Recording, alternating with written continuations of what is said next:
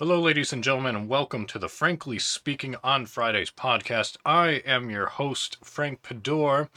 It is October 7th, 2022, currently 6:28 p.m. Eastern Time. This is episode 46 of the FSOF podcast. Hello, welcome. Glad to have you. Glad to hear you, kind of. But you can at least hear me. I apologize for the weeks not doing so, which I already said I'm not going to apologize, so I apologize for apologizing again. Apologies. So, with that said, I have a good podcast lined up for today. All because of my special guest who has been on here many times before, through her knowledge of comic books, of her education as a musician, and just because she is your budget bartender. Please welcome my guest, Queen Shelby, is also known as Shelby. Hello. Hello. Welcome back. Yeah, it's my third time. There's a cat in the litter, Pam, Yes. and they're scratching. So, yes, welcome.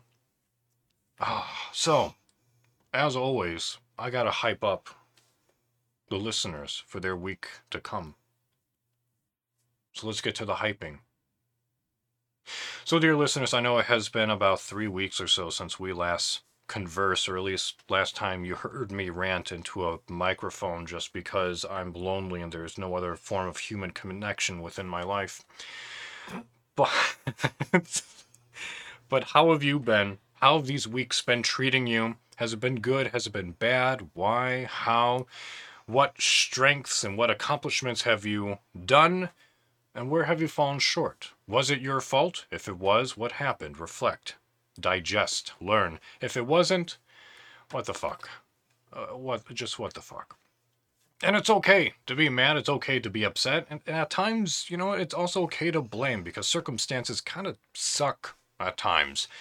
But what counts and is something that I have said repeatedly is that falling down is fine, staying down is okay, but don't stay down forever. Get up, try again, and just always strive for the betterment of yourself. These past few weeks have certainly been challenges for us, both good, both bad. Circumstances not going our way, sometimes our fault, sometimes not. How do you pep yourself up? By doing things that I like. Yeah. And by doing things that she likes, just kind of, I don't know, I guess helps you digest, just move past, or... Just reminds me of the things that I like, obviously, but it just makes me feel happy. And yeah, maybe potentially helps me digest things, but just by reminding myself that, I like to do mixology, I like to play video games, I like to read, watch movies, all these things, just get back into it. It just lets me get in touch with myself. Yeah. Because I feel like going through all those hardships, you lose yourself sometimes a little bit. I agree. So, whatever may have happened to you these past few weeks, listeners, just know it's not the end. You can come back from it. And remember that if you want to bitch to the asshole with the microphone in the room talking to himself, you can do so. Contact the podcast at fsofpodcast@gmail.com. Tell me what's happening with you, good and bad. Send me topics of interest, articles that you think I might like, or, just say hello. fsofpodcast@gmail.com. So before we get into our updates, we have something else in which to celebrate. Not only having my guests. Yeah, just weekly update. Oh, I thought that was it. No, that was hyping them up. We gotta inform of what has transpired with us. I'm not sure that I'm ready to tell the world. That's fine. You don't have to tell them anything if you don't want to. I'll give a gist. So, not only are we having our little drink to you and also commemorate the 46th episode of the podcast, I forgot to announce many weeks ago that the FSOF podcast has now been around for over a year. The first episode came out September 10th of 2021. So I am super late by a month. But hey, happy 1 year anniversary to the podcast. Yay! Prost.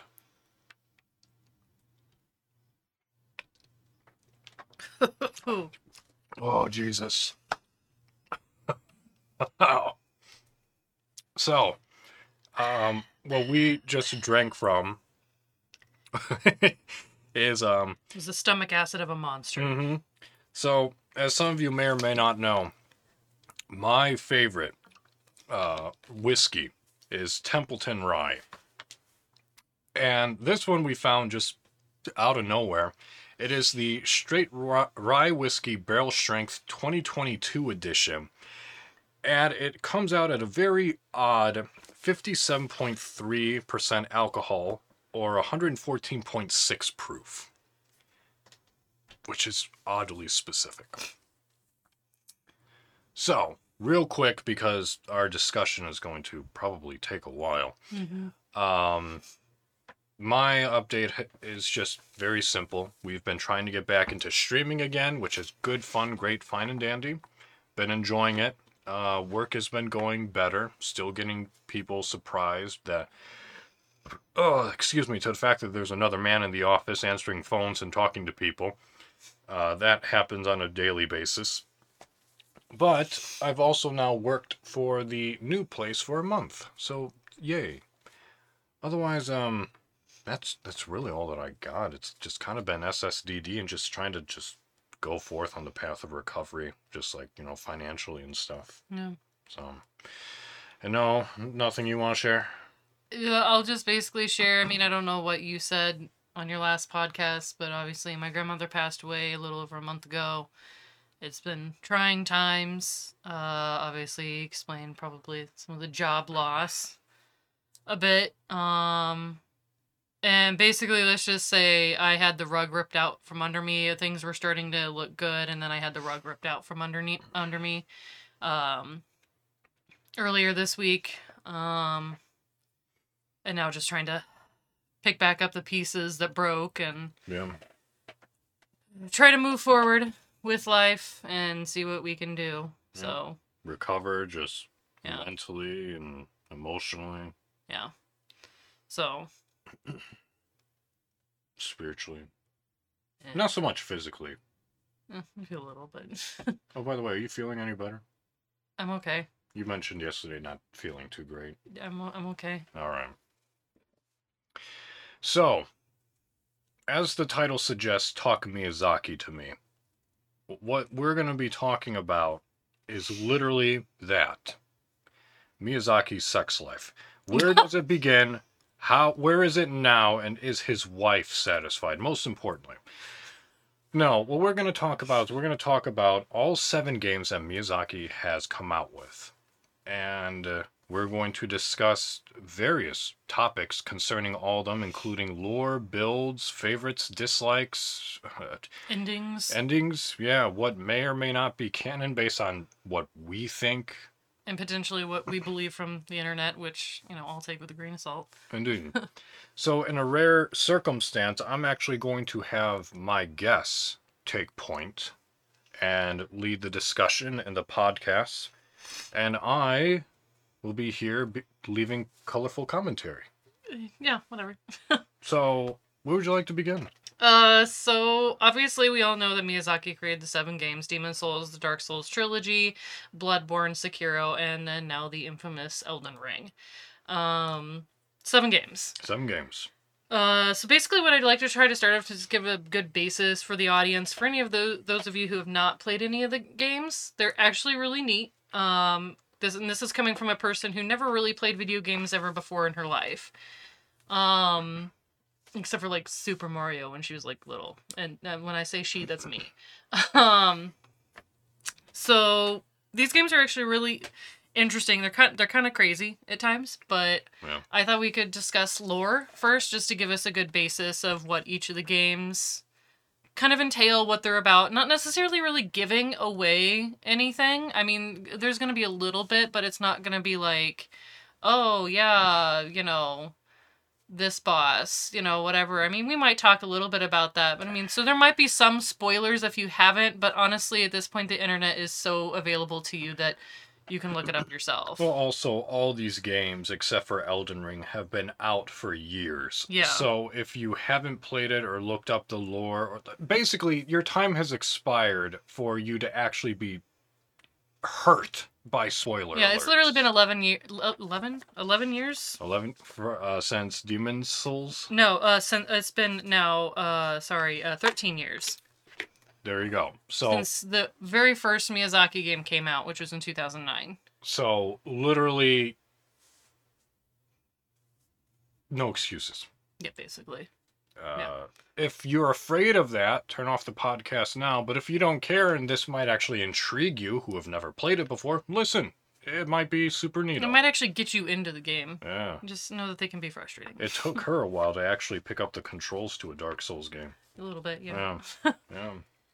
So the lore. Which one do you the want lore, to begin? I'm just going to go in chronological order. Sorry, that's the Templeton. The Templeton.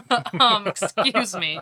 I'm going to go in order of, the games when they were released, because I think that's probably best for the basis of how things kind of go. Sure. Well, you're going to have to educate me then, because I know very little of Demon's Souls lore. That's why I wrote down a decent-sized paragraph. Awesome. So, basically, Demon's Souls lore, from what I can understand, and mind you, Demon's Souls was a game that Miyazaki was handed, and basically said, this seems like trash, fix it. Yeah. Because it needs to be released. Yeah. And so he's like, okay. So he took it and somehow ended up making a decent game out of it. Yeah. Its probably initial reception wasn't too popular, but it was probably more popular than what they were actually prepared for. Yeah, if I remember correctly, From Software was basically like, okay, this game is contractually obligated to be released, but it's going nowhere and we have no idea what the fuck to do with it.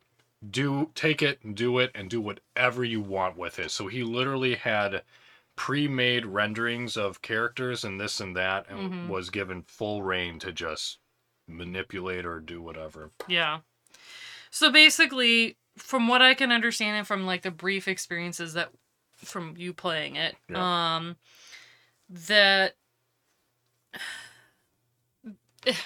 in a short sense, like obviously this world is not like a human world, because there's pyromancy and there's magic and all that stuff.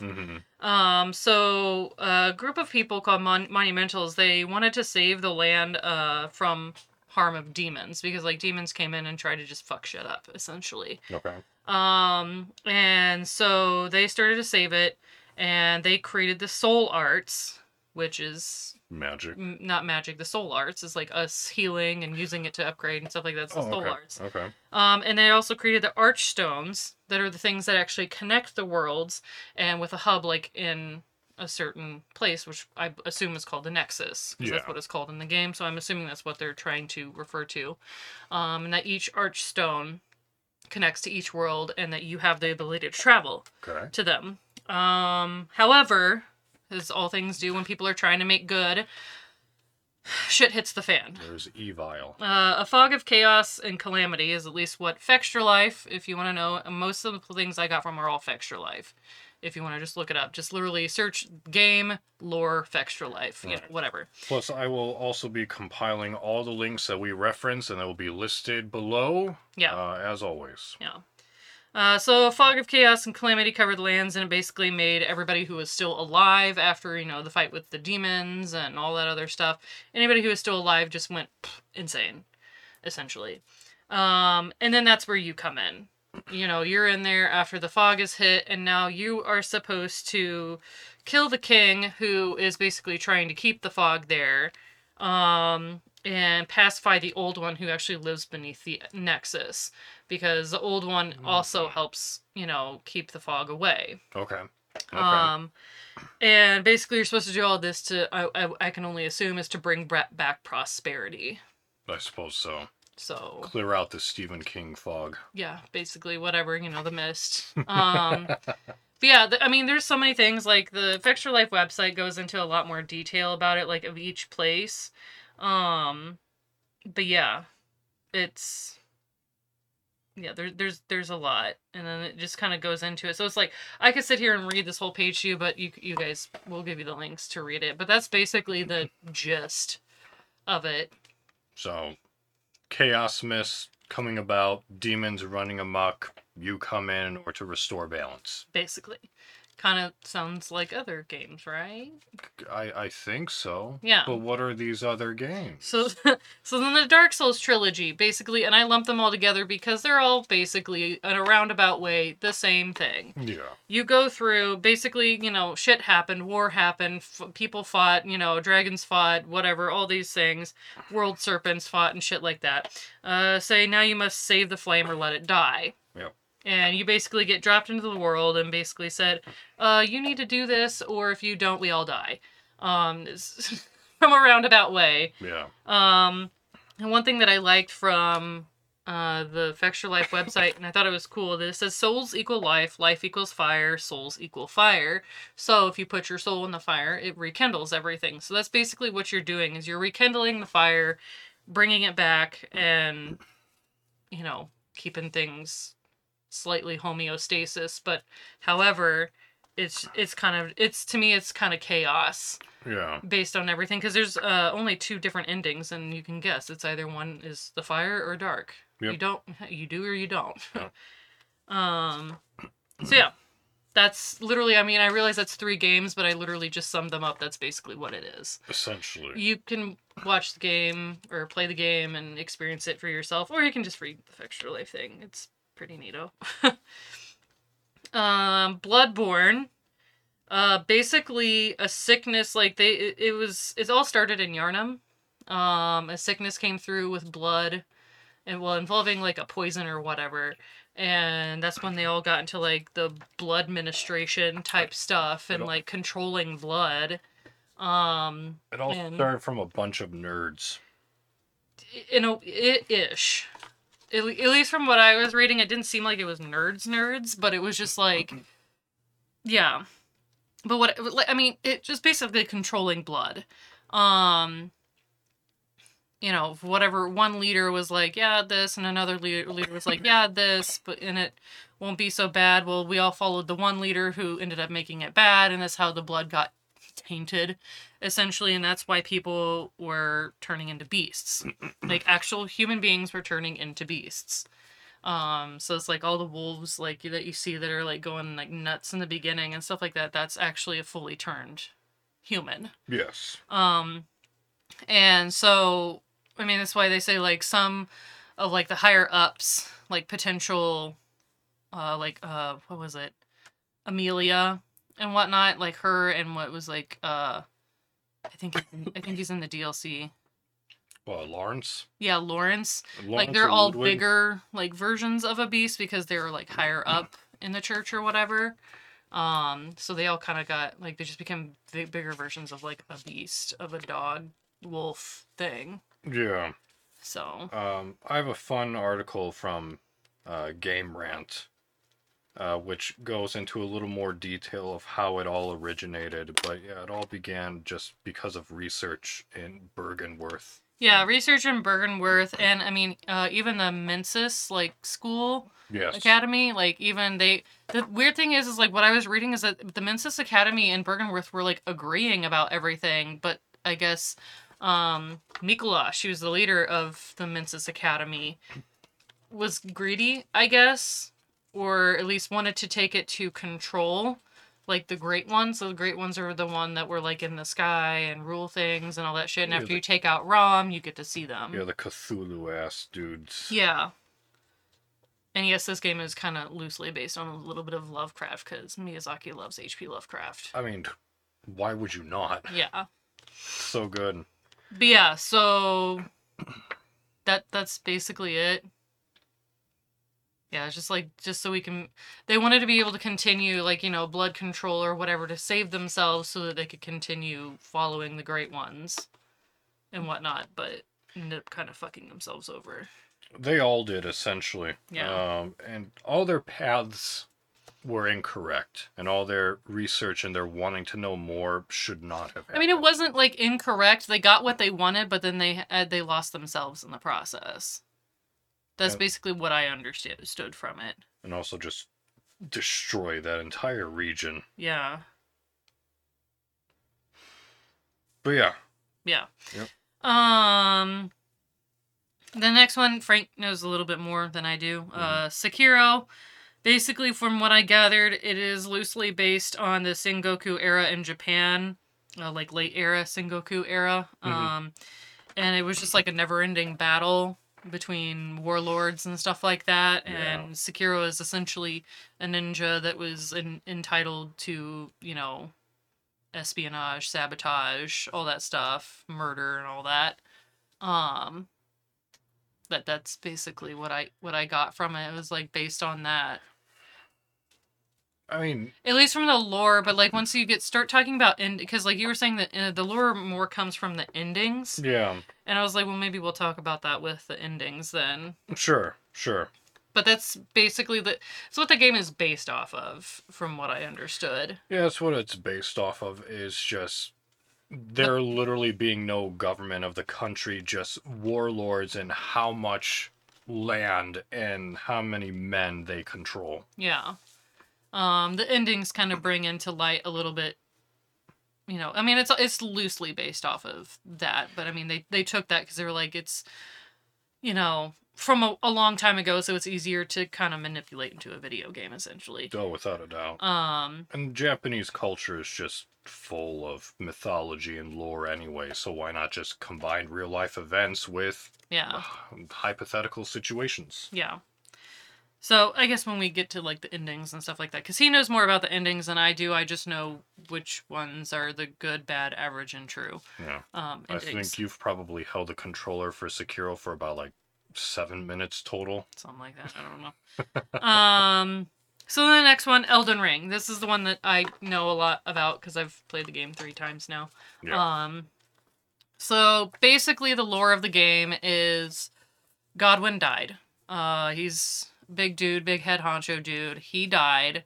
And let me see here. Yeah, Godwin died, and kind of him dying kind of just spurred the whole thing, I guess. Just whatever. Godwin should be the son of America and Godfrey. But whatever. He had a ring, and shortly after he died, the ring just shattered. Like either somebody broke it, we don't know who. There are hints amongst it, but we're not quite sure. I mean, this game has not been out long enough for anybody to like totally, completely come up with the real story here, and that's the reason why, you know, we hope there's a DLC, because it might explain some things. Indeed. But yeah, his ring was shattered, his Elden Ring, haha. And basically, world order was broken, and just shit hit the fan, war broke out. Yeah. All that stuff.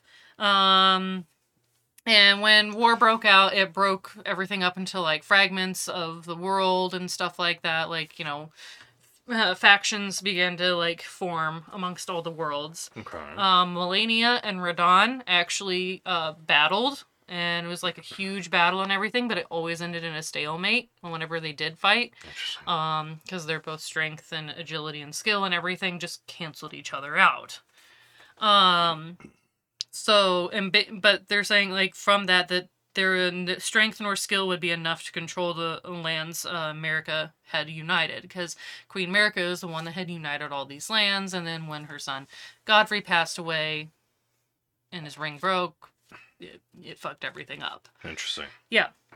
So then basically you, the player, are the one that has to go back through and attempt to reunite the lands that have been fighting. Okay. Okay, yeah, sorry, keeping my cards in order here. With that being said, like, I've got, like, a family tree here of everybody. So basically, Queen America is, I'm assuming, she's just the high up. She's the queen bee. She's literally a queen. Her first husband, consort is what they call her, is Godfrey / Horlu. He's actually 2 different bosses in the game. Right. And they had 3 children together, Godwin, and I believe that's the one, the golden, probably the first child, so they probably handed everything down to him. And then they had twins, Morgott and Moog. Oh, Yeah. And then Queen America ditched Godfrey, left him to be like, yeah, you do this. I don't care about you anymore, all this stuff. And then started having relations with Radagon. And then they had children, but I'll get to that eventually. Radagon, I don't know. It feels like Radagon cheated on America, but there's been like speculation that America and Radagon are the same person. Okay. So when they united Mary or whatever, that they became one. Because potentially they were more meant for each other than anybody else. Who knows? Okay. But Radagon cheated, I don't know, on America. Maybe. And was with Renala, the Queen of the Full Moon. Okay. And they had 3, potentially 4 children. They had General Radon, Praetor Rykar, Lunar Princess Rani, and Rena. I don't know, like, Rena's not really talked about too much, but I find it weird, because Rani says that Rena is her leader, but why would her sister be her leader, and we never see her sister? So that's why I was like, is Rena short for Renala? Maybe. I don't know. I don't know. These are all, like, speculations. But yes. So back when Queen America and Radagon were conjoined or whatever the fuck, they married, whatever, they had children, Mikola, Melania, and potentially everyone is believing Melina. Melina is the one that carries you through the game, gives you Torrent. She's the one that, you know, spoiler alert, lights the fire, and the fire giant, big pot, and sends you to crumbling Azula. So we believe that all of those are her children. Mikola and Melania are twins. And believing so, and it seems weird, but Mikola and Melania may have had 6 children. Wow. Millicent being one of them. If you run into the game and you do everything, Millicent is actually the woman that is in the Church of the Plague, sitting there going, I'm so sick, whatever. Right, and then right. Gowry, the sorcerer dude or whatever, tells you to go get a needle, and she pricks the needle on herself, and it cures her, and she's able to deal with the rot. So why does she have rot, and why is she now able to deal with it? Oh wait, her mother is the rot goddess. Yeah. Straight up. So, and then there's 5 other sisters that are hinted at, but we don't know who they are. They're not mentioned ever. So there's that. And then obviously Melina, kind of like we're assuming, because Melina only ever mentions, like, I was given a job by my mother. Okay. Which would be Marika. Yeah. But she never mentions dad at all. So potentially that might not be a child of both Marika and Radagon, and maybe just Marika, you know, cut a portion. I mean, these are all gods and goddesses, so they're all able to do things. And maybe she cut a portion of her finger off and turned it into Melina. I don't know. It's possible. So yeah, that's basically the family tree. Yeah, Melania and Radon hate each other. You know, half siblings or whatever, half sister, half brother, they hate each other. Which is the whole fight portion. Interesting. So it's like, it's a whole family tree. Gotta enjoy those. Yeah. So, yeah, I guess that's kind of some of the lore, kind of to help you understand who is who and what and everything. Also, there was like hints that Morgott and Margit are the same person, or that potentially Margit is a child of Morgott, whoever the fuck Morgott slept with to get Margit, but... Yikes. Yeah. Okay. Interesting. Yeah. Gotta love those Greek-like family trees. Yeah. It was like, drawing it earlier, I was like, what the fuck is this? But, okay, and kind of following with lore here, we have the endings. So, like he said, Sekiro kind of has... Their lore more ties into the endings. Yeah. With everything. So, with each game, pretty much all games have endings. Obviously. Demon Souls has 2 endings. They have good and a bad, and it's basically going to remove the fog or keep it. Yep. And I'm not going to give away anything because I did read some of it and how you're supposed to do it, and we're going to have to figure out whenever we play that, because now I know. Okay. All right. Yeah, it's basically remove the fog or keep it. That's it. But wait, there's a similar pattern. Yeah, whatever. Yeah, it basically is. It's like talk to one person, or if you don't, then you get this one ending. It's literally that that finite of a detail. I kind of like it, but Okay. whatever. And then Dark Souls 1. It's light the flame or don't. Yep. Age of Fire, Age of Dark. That's your 2 ending choices. That's what you have. Yep. Either let the abyss consume, or you reignite the first flame for another 1,000 years. You personally, your body Yep. reignites it. Yep. So, in case you were wondering. Dark Souls 2, another 2 endings. Basically, take the throne or find a path beyond the light and dark. Yep. And in both endings, we don't know if we kept the flame going or not. We have no idea. Did we light it? Did we not? But both endings are like, eh. Yeah. It's left to speculation. Yeah, it's whatever you want. Yeah. However you feel that day. Dark Souls 3, and this is what I was talking about right before we started. I was like, I don't want to get into this, but I like the fact that there are 4 different endings for Dark Souls 3. Nice. It's neat. Okay. So basically, there's the 2, relink the flame or don't, Then, and then there's like, so that's that first 2 set is basically like Dark Souls 1 Yep. is relight the flame or don't, whatever. It's relinking it in Dark Souls 3. Yep. And then there's another 2 set of endings where you take the flame. You can take the flame. You can take the flame. You can be selfish and you keep it for yourself. Ooh. Or you take it and to revive keep all your peeps alive, you become the Lord of Hollows. Ooh. That's neato. Mm-hmm. Next time I play through, I'm going to have to get one of those endings. Yeah. I thought that was neat that was different because I feel like, obviously relink the flame or don't, whatever, just... Standard it's Miyazaki. Standard Miyazaki amongst Dark Souls. But then you can be selfish. Yeah. To take the flame and keep it for yourself or to link it with everybody else and yourself. That's neat. Yeah, because the Firekeeper gets pissy with you on those endings. Oh, really? Yeah, she doesn't like that. So I thought that was super interesting. That's just the basic gist. I understand I could be missing words. I know, if you relink the flame, you can become Lord of Cinder. Right. Essentially. Right. Essentially. So I thought that was cool.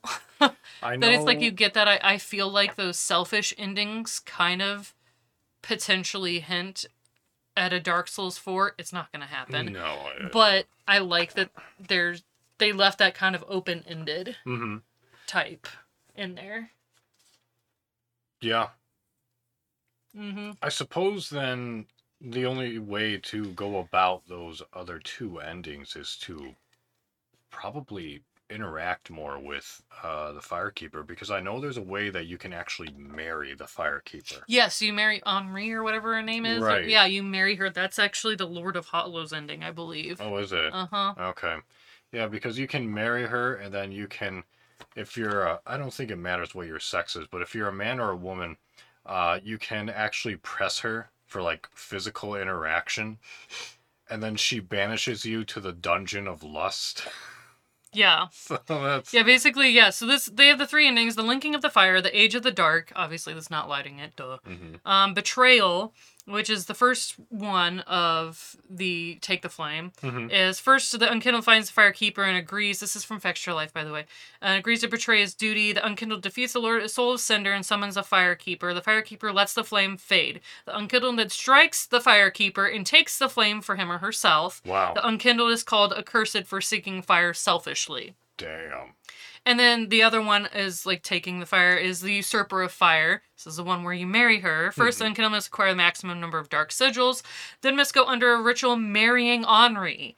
The Unkindled defeats the Soul of Cinder and relinks the flame. Instead of relinking the flame, the Unkindled, that's you, by the way, Unkindled is you, steals the power of the first flame for himself or herself and becomes the Lord of Hollows. That's neato. I thought that ending was super cool. Yeah. Just as a... I thought that was neat. Hell yes. Okay. Yeah. Interesting. So then Bloodborne endings. There are 3 different endings. And I'm going to kind of talk about this between Bloodborne and Sekiro because they all talk about the true ending. Oh, excuse me. Yes. So Bloodborne has the dream ending, which basically Gehrman chop your heads off, and you wake up and you're like, "Was that a dream? Did I what just happened?" Like you don't have any memory of anything going on whatsoever. Yeah, they always talk about dawn when dawn approaches. Well, Geralt's like, "Well, I can make dawn approach. Do you give up?" Yeah, and then you wake agree up and... you agree to him, and he chops your head off, and then you wake up from a supposed dream. Alleged dream. That's the good ending. Is what they're saying. Yep. The bad ending is you take Gehrman's place. You don't agree with him and all that stuff, and then you get pushed around as an old man, and basically you're taking his place. Yep. That's the bad ending. Yep. The true ending is that you are reborn in a cute, ugly slug. Yeah. You basically... And the doll carries you, and it's adorable. Yeah, But that's what they're saying is the true ending. Right, yeah, you become an ancient one. Yeah. A baby ancient one. A baby ancient one. Yeah. Yeah. I just thought that was ending because then that kind of leads into Sekiro, where they have good, bad, average, and a true ending. Yes. So basically, what I have here is there's the Shura ending, which is the bad ending. That's the bad ending. Yeah. Any description that you've got? Because he's the one. Yeah. He's platinumed this. So. So the Shura ending basically is So basically, Sekiro, or Wolf, he has two codes that he abides to, but first one reigns true over all of them, which is the Iron Code. And the Iron Code is basically Owl, his foster father, but his father figure nonetheless, basically saying whatever I say goes, no matter what, you obey my word. So you come to a choice when you meet Owl after talking to who he commanded you to protect, Lord Kuro. Mm-hmm. And Wolf sees Owl and is like, "Wait, aren't you dead?" And he's like, "Ah, no, I just staged that. By the way, I totally want that kid's power. Obey me and betray your oath to Kuro." And at that moment in the game, you either obey the Iron Code or you break the Iron Code. To get the Shura ending, you obey the Iron Code. So you follow Dad. You follow Dad. Okay. Half Dad, but yeah. Right. And at that point, the game basically goes into the final sequence where you kill Emma and you kill Ashin. And then in the next cutscene, the place is on fire. Owl goes and takes the immortal blade, but then you kill Owl and you turn into Shura, which I guess is just like evil whatever. Okay. And it hints that you go and kill Kuro for his immortality. That is bad. Okay. Mm-hmm. So then there's the immortal severance. They're calling that the average, the blah ending. Right. So the blah ending is you break the Iron Code, but you don't go into Owl's past and kill True Father Owl. Because True Father Owl, if you kill him, gives you like that fragrant tree branch. Okay, yeah. And if you don't get the fragrant one, you just get the dried up one. Okay. So you don't actually have all the ingredients. So you're basically, you follow Dad, but then you do what you need to do for Kuro. Right? No, you kill Dad. You kill Dad when twice. you break the code? Yeah. When you break the code, you kill Dad in present time. If you keep the code, you like Dad. That's the Shura ending. That's the Shura ending. Okay, so if you break the code, so now you hate Dad, but then but you don't go to the past, so you don't kill him twice. Right. You just kill him once. And then you go and you get the dragon tier, you did this and that. You go to that field ending, and then Kid gets stabbed, and then you kill... So it's basically like the good ending, but not killing Dad twice. Right. Okay. But the ending is that instead of Wolf living, he decapitates himself so that Kuro lives. Immortal severance, so he severs himself. Okay, so that's the immortal severance ending. Yes. Okay. So then the purification ending, I'm assuming that means that...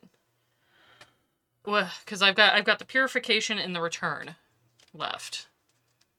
I'd like to talk about the return last if I can all help it. And I'm sorry I don't have the endings pulled up. No, that's fine. I got the endings pulled up. Okay. Let me just... So the return ending... Purification. Purification, excuse me. Yeah. Purification, pure. Which is the one that I normally do. Okay, so let's see. Wolf. That's the one where you have the most bosses in the Yes. game. Let's see. So Wolf approaches a wounded Kuro. This is after you kill a Genichiro, and then a Shin comes out of him, and then you kill a Shin in that field. Oh, yeah. Yeah.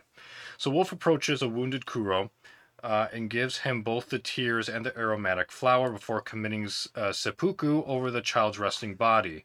By healing Kuro and severing the immortal link between them, Wolf unshackles Kuro from the dragon's heritage.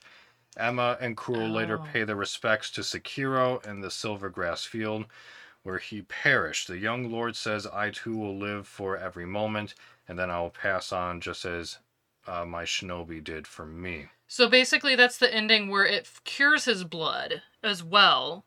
Oh, I got the immortal severance wrong. Oh, wait, okay. Wolf approaches a seriously injured Kuro and feeds him the dragon's tears. So no aromatic flower whatsoever because you didn't go to the dad's past. Yeah, that's what I thought. So to then fulfill his request, Wolf stabs Kuro with the immortal blade, killing him.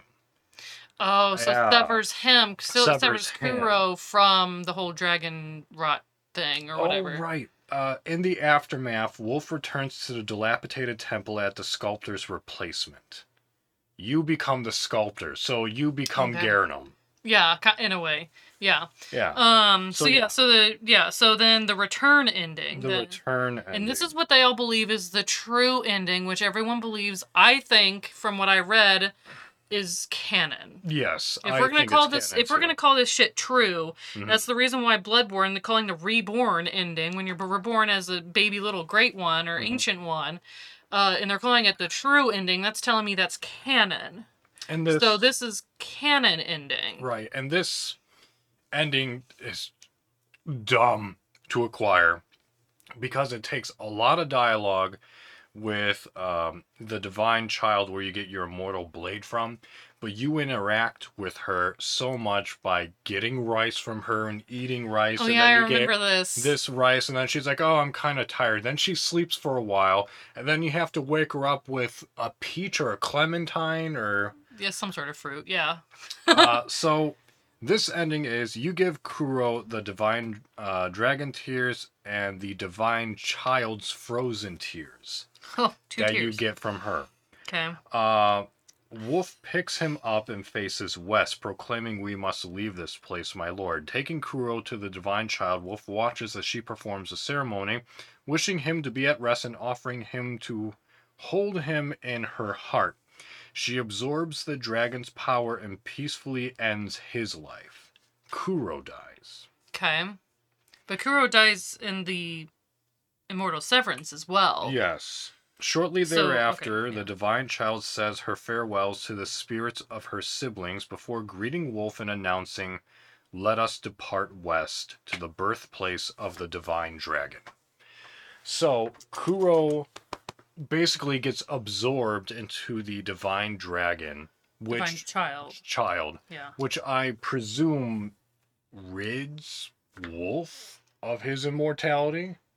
But he basically then goes and protects her and goes west. Yeah. And so if they're saying that's the true ending, then we're going to a different land and or whatever. Different if there's going to be ever a Sekiro 2, like if there was going to be any hint at that. Yeah. So I just thought that was interesting because they had true, they labeled these as true online. Like everywhere I was going, it's true, like good, bad, canon ending, whatever they're calling it. Mm-hmm. It seemed interesting that, but most of the time they were always saying true, so I'm like, that must mean canon, if that's the case. Yeah, that makes sense that the blah ending is that you become the sculptor. Yeah. Just keep going through the cycle, essentially. Essentially, yeah. So yeah, there's that. Then Elden Ring. There's 6 endings to this damn game. Yeah. So I'll kind of go off of this. There is the Age of Fracture, which is where you fix the ring. Then you become Elden Lord. Good times. Then there's Age of Duskborn, which you get through the Mending Rune of Death. That's the Fio's quest line and shit like that. And you basically return. You're Elden Lord, but now it's the Age of Dusk and shit like that. So whatever. And then there's the Age of Order, and that's the Mending Room of Perfect Order. That's what you get when you follow Brother Corin and Goldmask's quest line. He's an arcane dealer. Yeah. So you get that ending when you do that one. Then there's the Blessing of Despair. That is actually what's his name? I don't know. He's the one, the Seedbed Curse. He's the ugly dude. Oh, yeah. I forget his name. If we're gonna do this, I gotta say his name. Goodness gracious. Oh yeah, that's right. He's in here. Yeah, Dung Eater. Oh, That is the ending that you get like through following Dung Eaters. Basically, you just have to give him a shit ton of Seedbed Curse, and then eventually he'll give you the Mending Room of the Fell Curse, and that's how you get the Blessing of Despair. Just whatever. It is actually still an Elden Lord ending, but it's just different. It's just different. Okay. Then they go, this is a different ending. So this is the reason why when you play the PS4 or any rendition, any of the achievements, there's 3. Because they don't give a shit however you want to get to the Elden Lord ending. You have 4 different options for that. They don't give a shit. Just do it. Just do it. However you want to do it, whoever you talk to, it doesn't matter. You get it. Most people will probably do Age of Fracture and just mend the ring. That's probably the most common. Probably.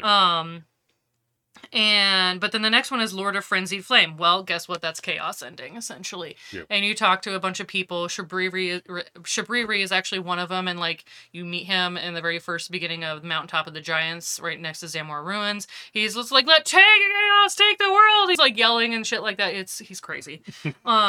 Obviously, Chaos ending. Yep. And that's one where you also have to have the 3 fingers hold you, and you get burn marks on you, and it's.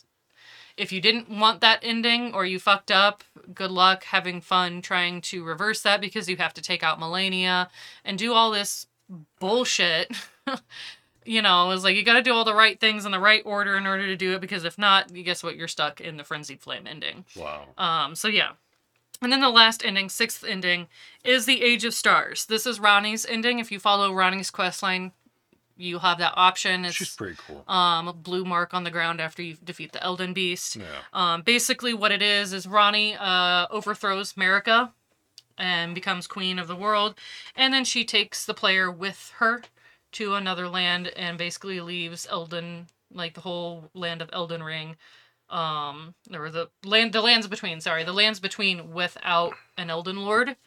And this is actually believed to be canon. That is actually what they believe to be the canon ending of Elden Ring, is that Ronnie takes over and is queen, and then they leave. I mean, why not? She leaves with her Elden Lord. Yeah. And goes somewhere else.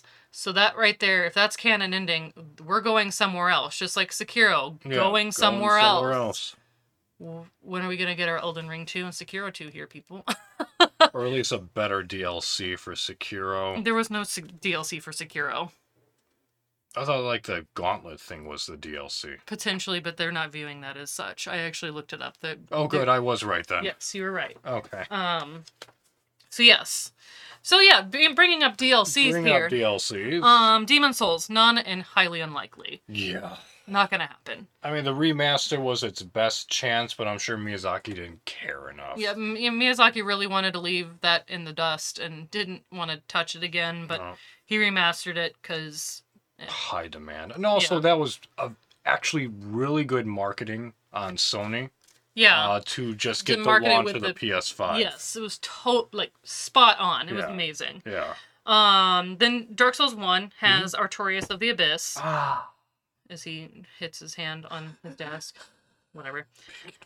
That came out in October 23rd on the, October 2012 on the 23rd. Sorry, I'm like, my dates, I can't read them. So yeah, I've got the dates here. We can kind of talk about this like simultaneously. So Demon Souls was actually released on, almost 13 years ago yesterday. Happy anniversary. Yeah. So October 6th, 2009, and then the remake came out, November 12th, 2020. Yes. So, yes. That along with the release of the PS5. Yep. So Dark Souls came out on September 22nd, 2011. So that's been 11 years ago. Mm-hmm. That came out. and the DLC came out. Sorry, I need my other card. There we go. About 13 months, a year and a month later. For that. And then the remake for Dark Souls 1 came out on May 24th, 2018. So it actually had 7 years. Yeah. So it's like, I think he was just potentially testing the waters, because he didn't come out with the remake until he finished DS3. Yes. It was a long time. Yeah. So then, saying that, Dark Souls 2 came out on March 11th, 2014. And it had 3 DLCs. Crown of the Sunken King that came out on September 22nd, 2014, shortly after. Then Crown of the Old Iron King came out a month later, and Crown of the Ivory King came out another month later. A lot of kings. Yeah. And so basically the DLCs came out within 4 to 6 months after the release date of DS2. It seemed like they had that all planned out. Yeah, that DS2 was very much planned out for what they wanted to do. Mm-hmm. And then DS2, Scholar of the First Sin, that's just the game with all the DLCs combined into it, came out basically almost a year or so. Yeah, because year and a month after the initial release date. Yeah, they already cash cowed all the DLCs individually, so like, okay, here it is combined. Enjoy. Yeah, basically. So then Dark Souls 3 was released on April 12th, 2016. It has 2 DLCs, Ashes of Ariandel, which came out 6 months after the game, and then they had the Ring City, which came out almost basically a year later. Yeah. So yeah, and then the Fire Fades edition, which is essentially the same thing as the Scholars of the First Sin for Dark Souls 2. Right. Fire Fades edition came out a year later, which is just the game with all the DLCs in it. Yep. Then Bloodborne. There has not been a remake of Bloodborne. They've just patched it a shit ton of times. Yep. That came out on March 24th, 2015. And its DLC, The Old Hunters, came out 8 months later on November 24th, 2015. Yeah. So, very concise. That was also very much planned. Mm-hmm. But yeah, then Sekiro. There is no DLC of Sekiro. Sorry. They just didn't do it. They just had a bunch of patches, and potentially the gauntlets were maybe something else. Who knows? Or maybe it's just something when you get into New Game Plus. Who knows? Yeah. But that was March 22nd in 2019 that Sekiro was released. Yeah, I don't know if it came out initially when the game was released with the gauntlets, but in order for you to get all of the gauntlets, you have to complete all the endings. Mm-hmm. And based on which ending you complete gives you a different gauntlet. In order for you to get the ultimate gauntlet, which has 17 bosses, you gotta... So it sounds like it probably just came out with the game, we just didn't realize it. That's possible. Yeah. And then, of course, his 7th and most recent game has been Elden Ring. That was released earlier this year on February 25th, 2022. Yep. There's no DLC announced. There have been rumors, but nobody has said anything. There's nothing final, all that stuff. And this is kind of one of the reasons why I wanted to talk, about this, because I've been seeing people going like, oh, he just doesn't have any faith in Elden Ring. He's not going to announce it, all that shit, blah, blah, blah, blah, blah, whatever. One, you guys are talking out of your ass. Stop saying shit like that when you don't know. Like, literally just say, I don't know. It's just so much better to just say that instead of acting like a total asshole. Let's try to keep positive about these things. So, from what I can gather, and from game sizes, this is the reason why I made this, my little note card here, is the game sizes. Okay, yeah, Demon's Souls was large. It was 66 gigs. Dark Souls 1, 4 gigs. That's pathetic. They could have made that so much bigger. They could have. Dark Souls 2, about 7 gigs. Dark Souls 3, 20 gigs. Bloodborne, 30 gigs. Sekiro, 20 gigs. Elden Ring, 45. Now, based on world size, Elden Ring is the largest of all of his games. Yes. So, with that being said, it is the largest, not necessarily file size, but it is the largest map game that Miyazaki has created. Yes. So stop being pissy that he hasn't announced a DLC yet. He probably is there, and he's probably laughing at everybody who's pissed off.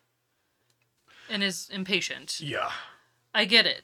Just keep playing the game. Keep having fun. Keep finding, because that's the thing. I've played the game through 3 times. I know people that have played the game 5, 6 times, and every time they're finding something new. Yeah. There's something new. There's a new NPC to meet. There's a new NPC to follow the quest line. There's just something new. Because I mean, in that game, you can also lock yourself out of a lot of things. Yeah, you can easily. Yeah. So, thoughts on the Elden Ring DLC? Just DLC, not a second game or anything like that. We can talk about that later with other games. Okay. My thoughts is that if he's gonna announce it, he's gonna potentially announce it this November. We're kind of coming up on it. And it's gonna be released in March of next year. Okay. Which would be 13 months, a year, 1 year and 1 month. Mm-hmm. And that's the longest he waited on any DLC. And that was with Dark Souls. Okay. So, okay, fine, whatever. But, mind you, Dark Souls was a lot smaller of a game. Yes. So, with that being said, I'm kind of predicting anywhere between March to November, the DLC being released. November of next year. So he might that's the thing is, I think he'll announce it potentially in March and or April or whatever game con that's going to be happening that they're going to announce anything. He's going to find a date in one of those, and it's probably going to be released in November. Anywhere between that. Because most, looking at all the dates that things are released, he doesn't really release anything in January or February, other than, yes, Elden Ring was late February, however. It was. He doesn't really do that, and he also doesn't do anything in December. So we have anywhere between the 3rd month to the 11th month. So either something is going to be released or something is going to be announced within that time frame. Well, if that's the case, in November, there are, to me, 2 likely events that he might do such this year, November this year. Okay, yeah. Yep. So there's the Tiga Awards 2020, okay, which is being hosted in the United Kingdoms of London. Okay. November 10th and November 11th. Or it could possibly take place in DevGam Game Fest, which is an online event from November 23rd to November 25th. Potentially. I'm saying that's the earliest he's going to announce anything. Right. And the thing is, if he's going to announce it then, I feel like we all would have been kind of hearing that, oh, he signed up to go or whatever. Yeah. Type shit. So I don't know that it's necessarily going to be that. I'm literally saying March at the earliest that it's going to be released. And it's also probably unlikely that it's going to be then. I'm honestly thinking it's going to be late 2023 that something is going to get announced and or released. Yeah, some sort of teaser, some sort of snippet. And honestly, and I might be jumping the gun here, I don't know, but I feel as if they do an Elden Ring DLC, it's going to take place in the past. Because that seems to be a very common trend with his DLCs. Oh, DLC, yes. Sorry, yes. DLC. DLC. Change mindset. Yeah, I literally switched cards, so my mindset was yeah, done. Okay. But no, yeah, it'd probably take place in the past, some sort of oh my god, could you imagine a boss fight with Melania and Radon? Kill me now. Well, I mean, Melania, yeah, there's your small Ornstein battle. Yeah, literally. Honestly, I could see, kind of like with Dark Souls 1, the DLC with, Artorias in the Abyss. Yeah. Artorias wasn't the hero that stopped Manus, it was you. Yeah. So who's to say that you also weren't the one to kill What's-His-Nuts and destroy the ring? Yeah, that we were the one that killed Godwin. Yeah. Yeah.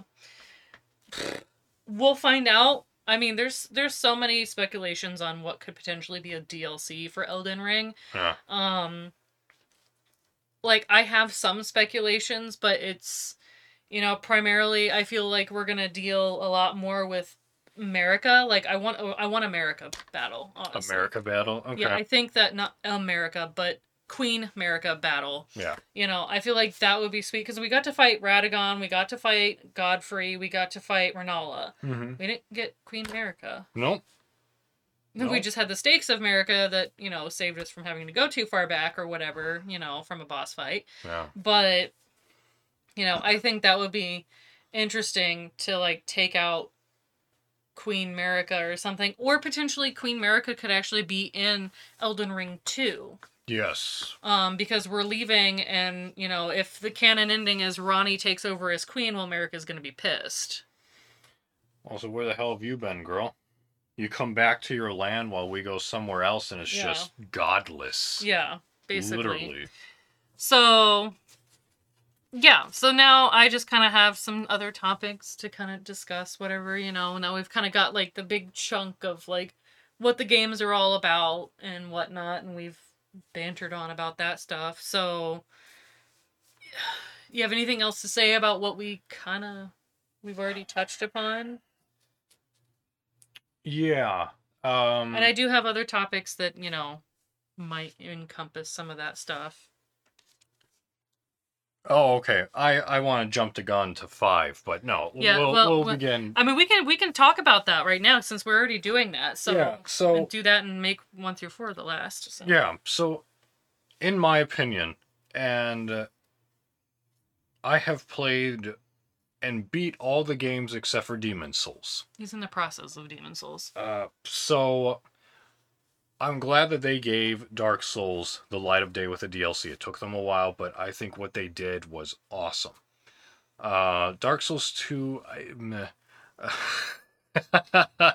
We're not huge fans of Dark Souls 2, no, but it's there. I need to play it again, and anyway, yeah, in due time. Dark Souls 3, I love both of the DLCs, and I hope that it just cuts and is ended there, because I don't think there's anything more that they can lay upon it which would better it. Yeah, honestly, if they did a Dark Souls 4, like, what the fuck are you doing? Yeah. Like, where's our other stuff? That's the other thing, is like, if you're gonna create a Dark Souls 4, where's our Sekiro 2? Because if that's the canon ending, there might be a Sekiro 2, potentially. The most... Bloodborne 2, like, what the fuck? That is the most demanded... Bloodborne 2. Is Bloodborne 2. Yeah. But Dark Souls 3, no. Leave that exactly as it is. That is a very fine gem. Yes. Bloodborne 2. Yes, please. The DLC, awesome. I love how they expanded upon that lore, but they didn't beat it to death. No. The only thing that they expanded upon was Hamlet. Yeah. And I think that's awesome. Yeah. Then Sekiro. Potentially. I could see them doing a second game. Not necessarily a DLC. I don't think the game is... I don't want to say not worthy. I just don't think that there's a reason. Yeah, I think they fed the storyline so... Like, it was stitched together so tightly that there was no room for them to be able to, like, do... Yeah. anything, because you already it's also based on history, so you can't really, like, take too much of a liberty. Right, and you already have yourself going into the past twice. Yeah. So the only real option for Sekiro is making a Sekiro 2, whatever canon ending FromSoft and Miyazaki decides with, probably heading to the west. Yeah. Then I mean, that's what everyone believes to be the true ending, so if they're saying it's true, it has to be canon, in my opinion. Has to be, but you know, obviously Miyazaki's never going to tell until. Oh yeah, of course. Until he announces, "Oh yeah, Sekiro 2, by the way." Yeah, of course. You know. And there's actually 2 endings that I can see as being canon, and it's him, you know, going off to the west with the Divine Child. Yeah. Or it's him killing Kuro, because that just leaves him literally being a lone wolf. He's free to do anything and everything he wants. Yeah, that was another thing I read, that they said, like, he could just travel to other lands if he wanted to. Yeah, I'm sure, like, he just became bored. the sculptor for a little bit, but he probably, I would believe that or a wolf... sculptor in another land. Right, I would believe that wolf internally would not subjugate himself to just mourning and just being depressed for eternity like the sculptor was. Yeah. Because he killed the sculptor who became the demon of hatred. He wouldn't want to become that. So he would want to pick up his life somewhere and do something and begin a new adventure. Yeah. So those are the two that I can believe. Yeah. Yeah, so basically... And then Elden Ring. I honestly think there probably will be an Elden Ring too. There's just so much. And like literally if you look at the Extra Life page for Elden Ring, literally, like here, I'll scroll all the way down here. Mm-hmm. Look at that. Lore theories of Elden Ring. And it's all questions. Yeah. Everything is a goddamn question. Look at all those questions. That's easily like 3 pages, single spaced. Yeah. Maybe 4 pages, single space of questions of what the fuck, what the fuck, what the fuck. There's so much what the fuck with the game that it's like, we need something more. Either a hugely expansive DLC and or a decent DLC that pertains to Elden Ring, first Elden Ring, and then a second game. Yeah. And maybe a third. Now that I think about it, the only game that Miyazaki has done which inundated itself with content was Dark Souls 2. And I think it's because they knew, maybe, that it would have been unsuccessful. Mm-hmm. Because... Well, the thing is, like, they could have and they should have shared some of that content with Dark Souls 1 because, like I said, like, it was 4 gigs for the game. Yeah. Like, they could have totally made Dark Souls 1 a whole lot more expansive than what they did. Instead of making Dark Souls 2 the informational dump. Right. And then it's like they finally got it right with Dark Souls 3, but it's like, why couldn't have, they shared a little bit of the load with Dark Souls 1. I understand it already came out, there's nothing they can do. Yeah. But at the same time, I in a way I feel like Miyazaki wasn't quite sure and didn't know how well his game would be received, and then upon finding out it was really, really well received, it was like, shit, I have to come up with stuff. I'm sure maybe he came out with 3 DLCs for Dark Souls 2 because he was just trying to test the waters as far as like mechanics and story goes. Mm-hmm. So once he was able to take in that data pool, he then solidified things. Yeah. So Dark Souls 3 had the 2, which were awesome. Bloodborne needs one, or at least Bloodborne has one. DLC, it needs a which Bloodborne was 2. awesome, but needs a sequel. Yeah. Sekiro, I can see why not. Elden Ring demands one. At least one good DLC and then a second game. And or another 2. Yeah. Like Dark Souls 3. Yeah. Something like that, because Lord God, like if there's like literally this long of many questions.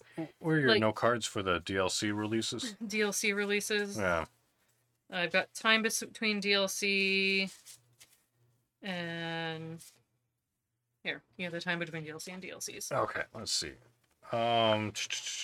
It's basically time between the game release and the DLC, so you can kind of see. So, but yeah, if you just kind of want to know. Yeah, so that's the thing is that when it comes to DS1 and DS2, they took their sweet ass time in order to come out with the Artorias of the Abyss DLC. But then DS2 was like... Just DLC dump.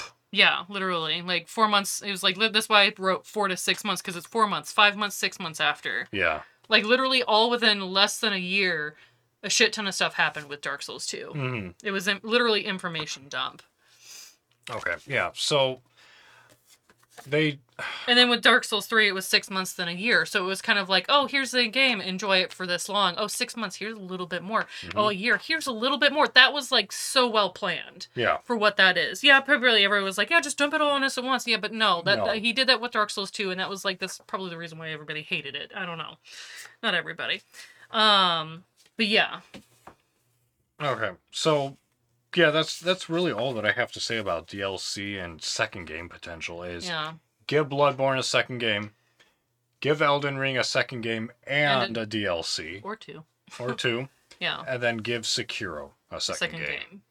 Like, Sekiro's probably on the bottom of the list because it's like, it's good as a standalone right now. Oh, hell yeah. I don't think it's as pressing, but... At least based with Bloodborne, like, come on, like, get back to Bloodborne, dude. Like, we've been begging for this, and everyone's like, oh my god, I decided to come out with another game and not a Bloodborne 2. It's like, well, this game is actually kind of cool. It's super cool. And also, but I honestly think if he's gonna come out with a new game, 1, what the fuck, but 2, where's Bloodborne 2? Yeah. You Also, know. the other thing with, and we talked about this off stream while we were talking about the ideas of us collaborating and talking about Miyazaki games, is that the other thing that we have to consider when it comes to Elden Ring DLC or even a second one is the collaboration with Martin. Yeah. Will he want to do it?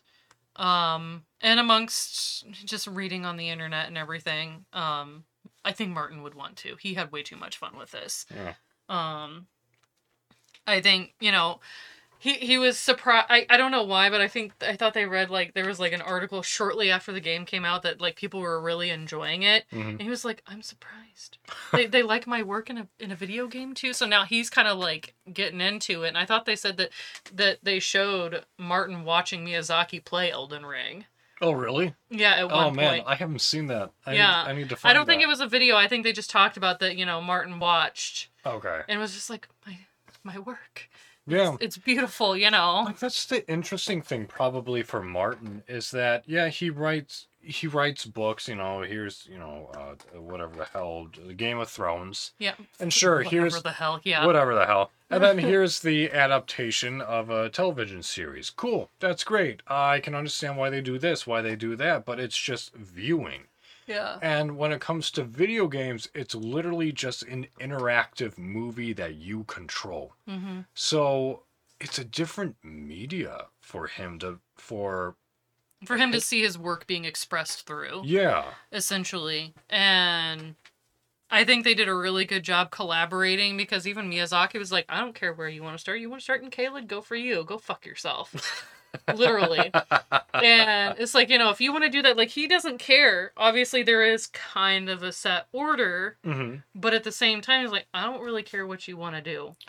A part of me wonders... You create the order. You can literally bypass Margit and Godfrey in the very beginning. You don't have to go through Stormvale. Yeah. There is actually a way to go around. That's probably the other twist that Martin had to consider, was that it isn't linear with your characters and things are happening in the background that we don't know that becomes a surprise. Mm-hmm. You are literally interacting with the world, manipulating and doing whatever the hell you want. So where and when can these characters or the main storyline be cut or interjected? Mm-hmm. So I'm sure he actually had to really think rather creatively as a writer, traditional writer, to go with, video games. Yeah, basically. So yeah, there's that, their potential DLCs and second game potential. Obviously, Bloodborne 2 is high on the list, and then I think after that is Elden Ring DLC or 2, and then potentially an Elden Ring 2, and then a Sekiro 2. Yeah. So yeah, and then other topics. I have... Just kind of follow however you want to do. I've got game similarity between all the games, the weapons, NPCs, lore, bosses, enemies, whatever you can come up with. Okay. I know one probably similarity is going to be the Moonlight Blade. Oh, yes. And it's not necessarily between all games, but it is definitely between, like, Dark Souls, Bloodborne, and even Elden Ring. Yeah. Now. Yeah, the one game I don't think it's a part of is Sekiro for obvious reasons. Yeah. But I can't remember if it's in Demon Souls. Demon Souls. Yeah, I don't know either. Like, we have not officially finished the game, so we'll find out eventually, probably. Yeah, so Demon Souls, and then, or at least the Moonlight Blade is obviously a staple. Yeah. But then also the Dragon Slayer, which is Guts Blade.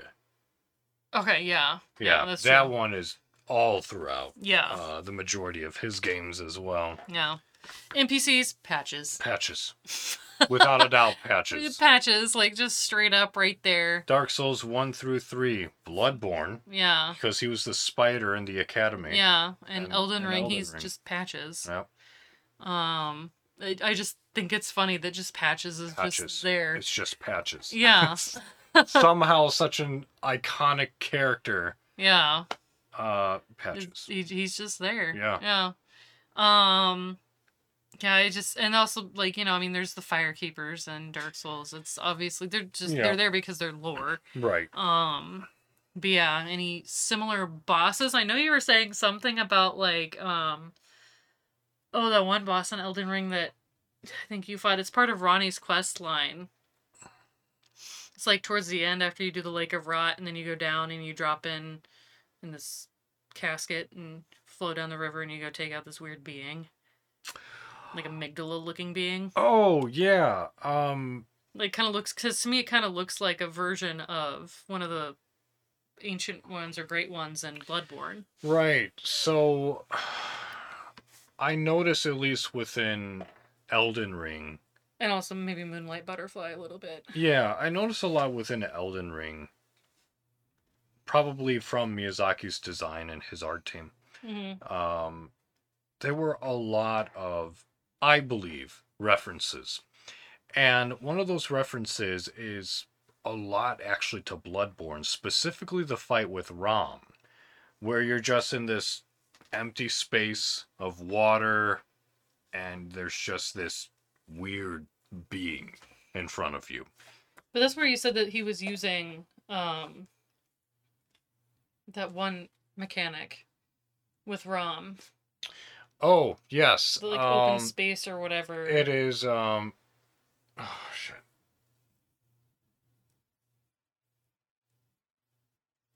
Oh. You have your phone, you have a lifeline. I do have a lifeline. Yeah, but I don't think he uses that at all in Elden Ring. Because it's infinite space or whatever. Yeah. Yeah, he doesn't use that because I told you I hit the wall last time when I was doing Elden Beast. So it's not infinite, it's not going on forever. You know, or like the same texture over and over again. That's basically what he's trying to reference, is like the same texture over and over repeating ad infinitum. And Elden Beast is not that because there's a wall. It looks like it goes on forever, but there is a wall. I ran into it. It hurt because it killed me. Well, it's not like infinite space as in you can like traverse and go anywhere. It's like, okay, here I am here. Here's these landmarks around me. Is my character's distance from where I am to that landmark actual? Oh, okay. Right. That's what I more mean. Okay, well that's not how you described it before. You were literally describing it as it's using the same texture. Because in Dark Souls 1, they don't use that. From where you are from that landmark and where and how you have to go there. Kings? That is just a large drop down that can still be mapped out. But not the space down below. No, probably not. That's what I'm saying. So that's what you were trying to get at, is like it's something that, you know, you're looking at it like this building looks like it's right in front of your face, but it's actually 5 miles away or whatever.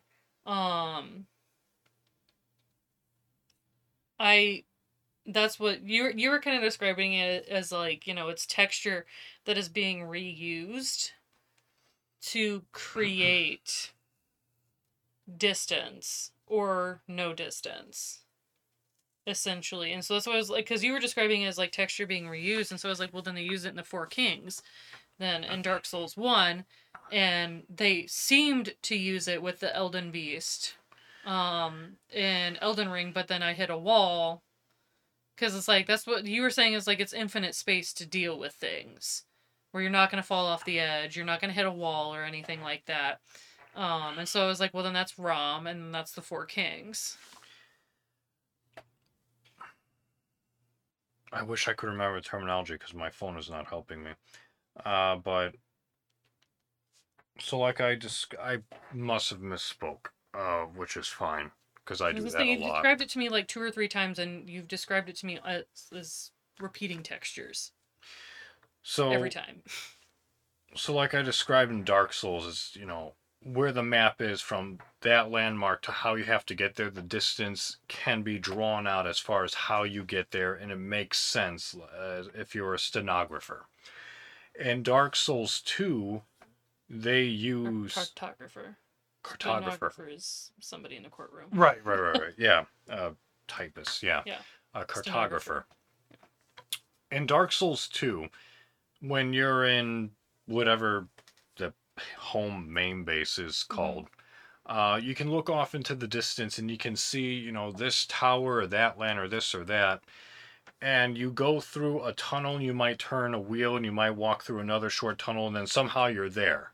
Which doesn't really make sense as to how you can just walk like 2 miles in order to traverse 50.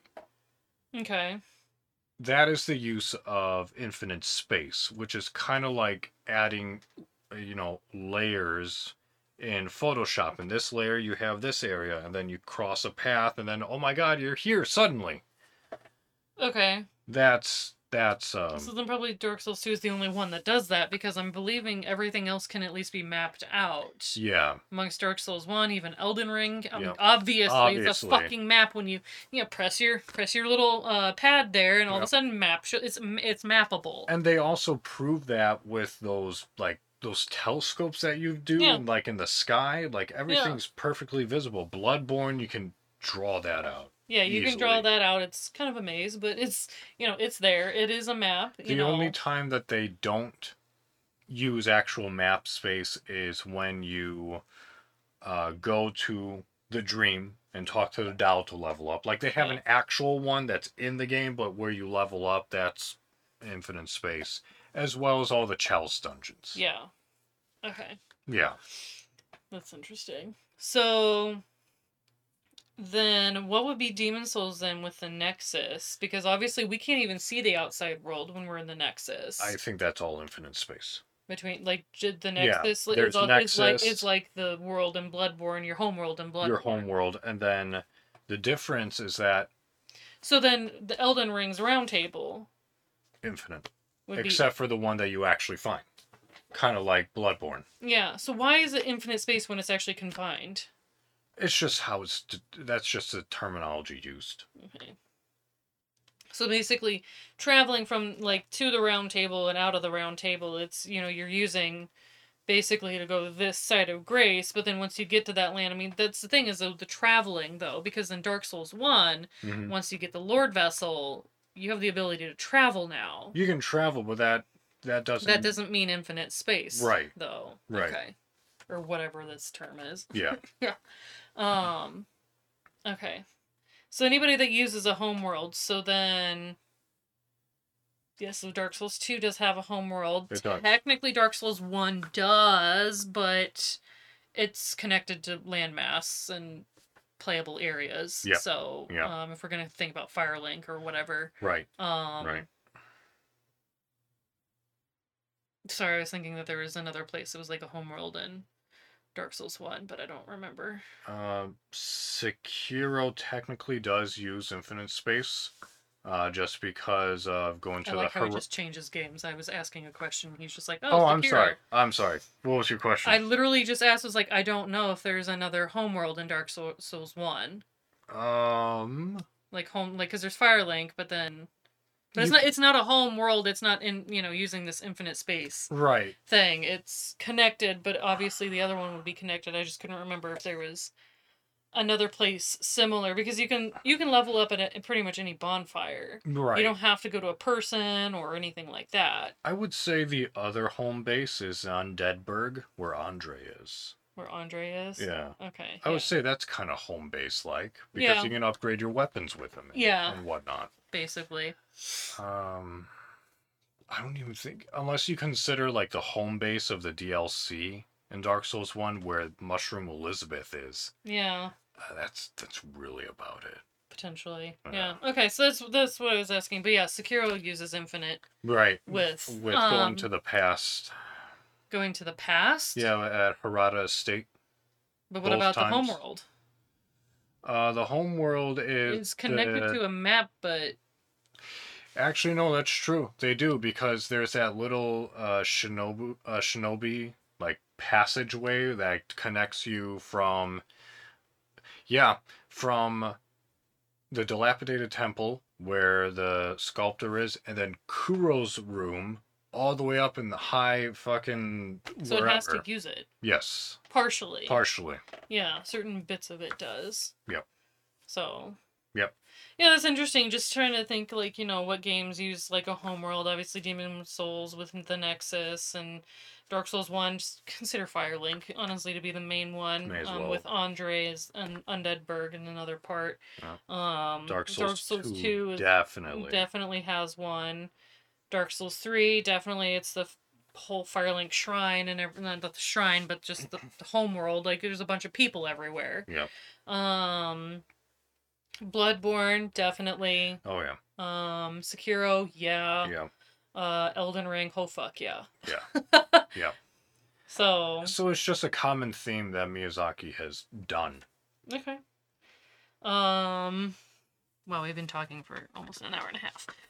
So I guess another topic is just build versatility of each game. We don't have to go into super big detail about it, but just basically Sekiro's the only one that you can't choose a build. No, the only build that you have is just a utilization of your skills that you want to use. But even then, the basic control is just, blocking accurately and attacking. Yeah. And using your shinobi tools. So no, there's not a whole lot of versatility. Yeah. So I just thought I'd mention that there's between Demon Souls, Dark Souls 1, there's 10 each builds that you can choose from. Dark Souls 2 for some reason went down to 8. Whatever reason. Dark Souls 3 went back up to 10. Bloodborne has 9 that you can choose from. That's cool. And Elden Ring has 10. So he's stapled himself. Yeah. Okay. Yeah, it seems like he really likes having builds. It just seemed like Sekiro wasn't one of those that could really be one. And it kind of makes sense, because, it's based on history. We can't really be like, yeah, let's have a pyromancer or a mage or what the fuck. A sorcerer doing this stuff. It'd be kind of weird. And just a few of them that I've noticed is, like, Knight is a pretty common one, or, like, Hero or something like that. And amongst Dark Souls, Deprived. Yes. He really liked his Deprived, just go the Nakies. Yeah. I gotta do that. Yeah, you gotta do your Deprived stuff. I gotta do my Naki run. And I think even Bloodborne did that, like, with Waste of Skin or something like that. Like, you're just, like, boring person. Whatever. I just thought that was interesting, just have, like, the list of all that. Yeah, absolutely. But, is there any game that you feel is more versatile, or do you think they're all just pretty equal based on, like, the builds that you can do with it? Because, I feel like, to me, Elden Ring, and I hate to say this, but I feel like Elden Ring is the most versatile because you can change your build in the middle of the game. Yeah, that's fair. I would say... the respecking. Yeah, I would say... can you even respect in... I don't think you can respect in Bloodborne. I don't think you can respect at all. Wow. There is no respecking except for an Elden Ring, and that's the reason why I wanted to bring up that, if you pick the wrong class and you're like, shit, I don't want to be doing this, I want to do this. Yeah. As long as you make it to Rennala and defeat Rennala, and you have some larval tears, you can go through and you can change your build. You can change your build for every boss if you wanted to, if you have that many larval tears. I guess if that's the case, like, hands down then to Elden Ring. I'm just trying to think, like, can you do so in Dark Souls? I think you can, I just don't remember how. Yeah. And if you can, it's certainly not as much as what you can in Elden Ring. Oh, yeah, no. Yeah. Because, that's the thing. It's like, I have so many larval tears right now in Elden Ring, I can literally do every build class. Yeah. If I wanted to. So, yeah, no. Good job for versatility to Elden Ring. Plus, with all the spells and incantations and this and the, it's not Frenzy. It's a Frenzy? The Madness. The Madness, yeah. There's so much that you can do. Yeah. And entwine together. So, yeah, hands down to Elden Ring then. Yeah, I honestly, because I don't know, because you were the one that's played it, so I was like, if he's wanted to respec at all, like, but I feel like the only first time we've ever talked about that was with Elden Ring. Yeah. Was to respec your character. When we say that, it's just reallocating levels into different attributes. Right. With Rennala, like, you can go and say, like, we both usually do strength builds. He does strength. I did a quality build this time, which is health, vitality, endurance, strength, and dex, all, like, super maxed up as best you can, and then having a quality weapon. And you can literally change your, like, they call them Ashes of War, and when you add that stuff on there, they'll be like, hey, do you want this to be fire? Do you want this to be ice? Do you want it to be the magic or whatever? Heavy, standard, quality? I always choose quality. I will say that I do applaud both. There's so much versatility in the game. It's kind of insane that we understand. If you don't understand it, it's a lot to wrap your head around. I do applaud both Bloodborne and Elden Ring. And I even think eventually Dark Souls 3 for just removing the ability to upgrade your armor. I always found that to be rather useless. Yeah, doing that in Dark Souls. Yeah. one at Why? least. Yeah, that 1 and 2, I think, is where you definitely do it. I can't remember if you do it in 3. it makes sense to just have like, let's just have a shit ton of armor that, you know, like, oh, I'm a mage class, so this is the type of armor I'd want to have as a mage that helps me be a mage or whatever. Yeah. Or I'm quality build, so that's tank class essentially. Being a huge heavy tank with a shit ton of health, Yeah. you're gonna want probably some tanky ass armor that, you know, can take some hits. Absolutely. So yeah. To Elden Ring. yeah. And we're getting close to finishing this out. It's just gonna be some quick stuff. So do you have any favorites of the bosses, enemies, NPCs? We can do each game if you want, but if you just have a, you know, 5 favorite or something like that, whatever you want to pick. Oh, that's tough. Yeah. If I have to do 5 favorite of all of them? No, not all of it. All together. Oh, all together. Yeah. Like 5 favorite, or pick 1 from each game, whatever. I mean, Demon Souls may have to be kind of left out because neither of us have done it. Right. He's not completed it, so we don't really know. Well, my favorite boss of DS1 is a tie. Oh no, because we want DLC too. Right. Yeah. Is actually probably going to be Artorias. Yeah. I like Artorias. You. We'll go back and forth. Yeah, I'm trying to think here. Just trying to go through all the bosses. I honestly think probably Artorias is my favorite as well. Yeah. Artorias and Sif combined because they're combined lore. So. Yeah. DS2, my favorite boss is probably in the DLC, the Iron King. Okay. Mine's Ava, because I have a white tiger that's named after Ava in Dark Souls 2. So yeah.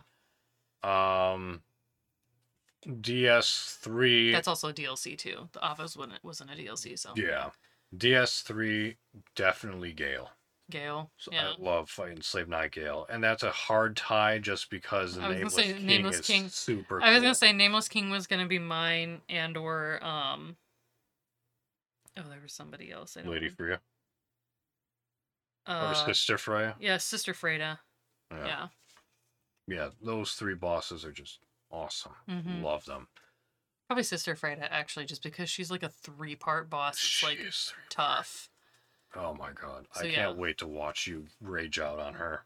Just watch me walk away. Yeah. So then, next in lineup would be Bloodborne. I already know mine. And you know it too. Bloodborne. Potentially. Oh, yeah. Maria. Lady Maria. Yeah. Maria's great. Yeah, Maria or Koss are my favorite. I just Lady Maria for me. Yeah. Sekiro. Potentially Lugarius, he's also in the DLC. No, that's you mean Ludwig? Ludwig, yeah. Ludwig? Yeah, I think him. Also, because he's the one that uses a big Moonland blade. Yes. Yeah. Yes. He's fun too. Lugarius is in there too, but yeah. Not in the DLC, but yeah. Yeah. He's in the game. But I just names. Yeah. You know. There's a lot. Sekiro. I don't. Or probably have to say any fight with Dad. Yeah, I like the inners. So I appreciate fighting Owl the most, in all honesty. Genichiro's good and fine, but for some reason, fighting Owl is more satisfying. Yeah. To me. I'm gonna say the dads. Yeah, the dads. Yeah. All 3 of them. So then Elden Ring. Melania. He's a fucking masochist over here. He loves fighting the one boss you don't need to actually fight in the game. No, he loves fighting Melania. He's been beating Melania for me in my games because I fucking hate her.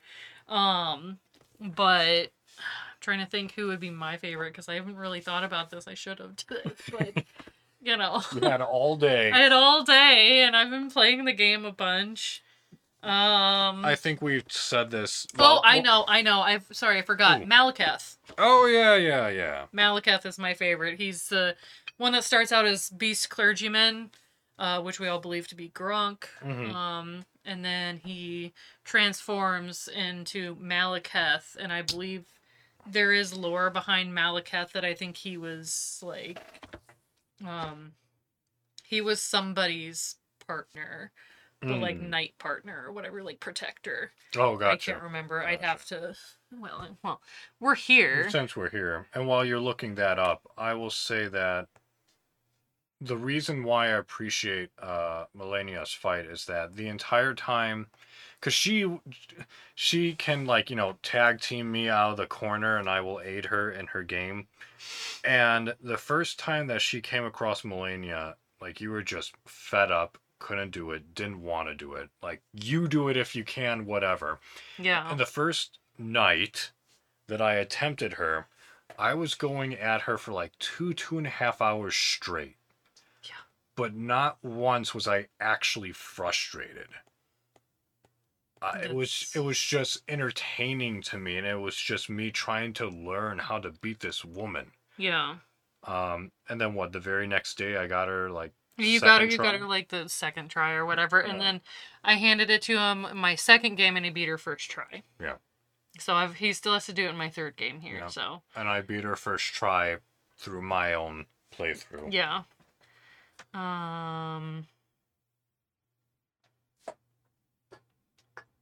But yeah, Melania's great. Yeah, I believe he was just.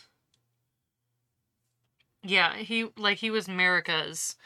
So like, you know how Ronnie has Blide? Mm-hmm. Oh yeah, okay. Ronnie has Blide, he's the protector or whatever. Yep. Malekith was basically that from Marika. That's cool. So that's what I do. That's cool. He's such a cool boss. Yeah. I've kind of fucked up. His cutscene is awesome. Oh my god, I know. I fucked him up the first time because I got so excited. I watched the cutscene and I got excited and I fucked up. So that I kind of was laughing at myself and I got in there and then my mimic tier. So we have ashes we can summon in Elden Ring that are, that can help you. Yeah, your assistants. Basically. And I have one that's called a mimic tear, which is basically a repeat of me. It's another one of me. Yeah. And this last playthrough, I had to do him twice, but whatever. And so that time I was like, okay, skip the cutscene because I obviously just enjoyed it too much. I just fucking blew my head out and didn't even pay attention. And so I went in the second time. We tanked him so hard. I mean, he was like, get up, tank, get up, tank, get up, tank. I just I was laughing as we were doing this to him. And I'm like, oh, he's such a favorite boss fight of mine, but like. He's cool. He's super cool. He does some really fucked up shit to you, but yeah, he does. If you can fight it, you got it. Yeah. Do you have a least favorite of anything, like any boss, enemy, NPC, weapon, even like any least favorite? I already know my least favorite boss in Elden Ring is Horlu. Sure. I just don't like him. Least favorite. I do not enjoy the Moonlight Butterfly fight. Why? It's so easy. It's easy, but it's tedious and annoying. Yeah. Unless you're an archer, you're a spellcaster, but as far as our builds go, tedious and annoying. That's true.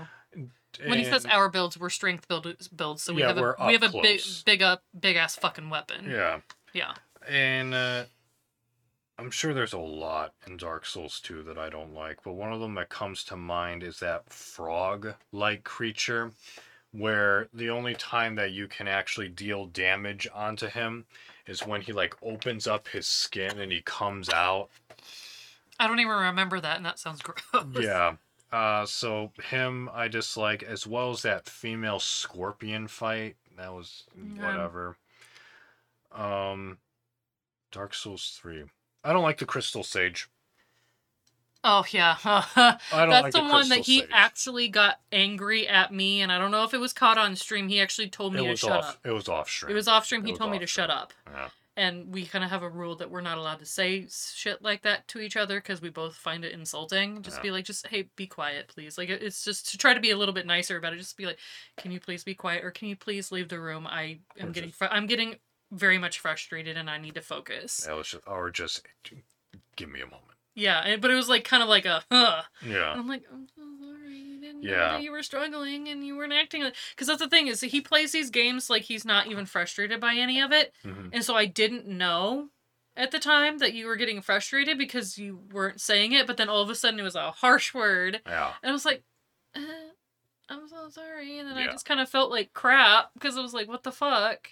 Yeah, no. And so it's like, I know that Crystal Sage. That's the reason why now when he plays it, I'm like, Yeah. I shut up because it was, a little bit of PTSD on my part. Yeah, Not really. It's not that bad. It's but a yeah. bad memory. It's It's not a a good bad memory, memory. but I know that he needs to focus on it because it is a very frustrating boss fight, and I look forward to me throwing my controller into a pillow again with that one. There's that one that I just dislike.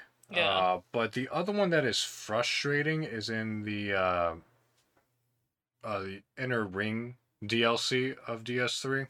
Okay. Is where you drop down into like those two demons that you have to fight, and then they combine into one. The Prince of Demons or the Demon Prince. Oh, those two boys. Those two boys. Yeah, yeah, that Because one. they're both tough and it's a long fight. I would rather take care of the DLC dragon twice. Yeah, that's very true. Um, Okay, so you did Dark Souls 3, so Bloodborne? Anybody you don't like? Either that skeletal dog one, the electric one that you fight when you're in that prison. It's like the dark whatever. I don't know. There's so many things he's like sitting here trying to describe to me. I'm like, I don't know. If it's not a main boss, I don't know. It's not required. No. Let's see. Bloodborne Bielsis. And it has a weird name too. Let's see. No, that's fine. That's fine. Oh, I also didn't like Celestial Emissary, but that's fine. Like alien looking one. Right. Yeah. Well, it's like it has like all the small dudes. Little small dudes, and then there's like the one that you have to be attacking. Yeah. Oh, Dark Beast Parl. Oh. That one seems kind of useless. Oh, yeah, that's right. That was like, you have to run around. Don't you have to kill, like, the ladies ringing a bell? No, that's the one Unborn. Oh, okay. Oh, no, I take all that back. You know who I dislike the most? Mikolosh. Yeah. Yeah, running around. Yeah, that one I dislike the most. Yeah, makes sense. I'm not going to have a dislike, guys, just because I've not played the game. I feel like I will come up with a dislike when I have played the game more fully. Yeah, that's fair. Then Sekiro, any dislikes? It can be even game mechanics, even, but at this point, I mean, we're just enjoying the games, and we don't really. The game mechanic, you can't change it. That's what it is. So I feel like the one that frustrates me the most is the True Monk. Yeah, that's the one that probably it frustrates you. I don't really think you dislike anything in the game. No, I don't dislike things in the game, other than the terror. Status. Yeah, you hate the terror status. Terror status is dumb, but I dislike just the amount of poise, infinite poise it seems that True Monk has. Yeah. Otherwise, I do not enjoy, and I'm sure most people do either, is the Divine Dragon fight, because it's so sequenced. Yeah. That's very true. Yeah. So Elden Ring. I already said my least favorite was Horaloo. Yeah. Which and potentially Radon as well. Horaloo is this one right before Radagon and Elden Beast. He's the one who has like the ghost-like tiger around his shoulder. Yeah. Yeah. Yeah. They could have done so much more with him. They could have done so much more with him, and I dislike him because now that I'm in my third playthrough, he's doing things to me that he never did before. Yeah. And I'm not liking it because he literally, like, it took me way too long on the last one to get him just because he kept picking me up and throwing me on the ground, and he would not even let me get up to heal. Like, I was lying on the ground and he picked me up and threw me down. Like, what the hell? Yeah. I just didn't like that. Either that's a game mechanic or some sort of bug or something like that. I just didn't like it. And then Radon, I just hate because he's like a fat ass guy on a small little horse. That's poor scrawny nag. Yeah. I didn't mind him so much. I thought the whole setup was kind of weird, but yeah, like whatever. having to travel across the water and then you can summon in a bunch of people while he's sitting there tossing arrows at you. Yeah. I would say that a lot of the mini bosses I think shouldn't exist. Like that stupid cat dog statue boss. Yeah, the no, not Urtree avatars, but yeah, they're the Boreal watchdogs. Yeah, I don't like those. Those are dumb enemy types. Those death birds are annoying as fuck. Oh yeah, that's the other thing. Is like if there's a mechanic in the game or something like that that I don't like, it's actually frost. Originally I was saying it was rot. Now I'm like, no, I can actually kind of deal with rot a little bit. Yeah. Frost is so stupid. Yeah, you've got like the boluses that you can take to help deal with it, but it builds up so quickly and can literally kill you instantly. Yeah.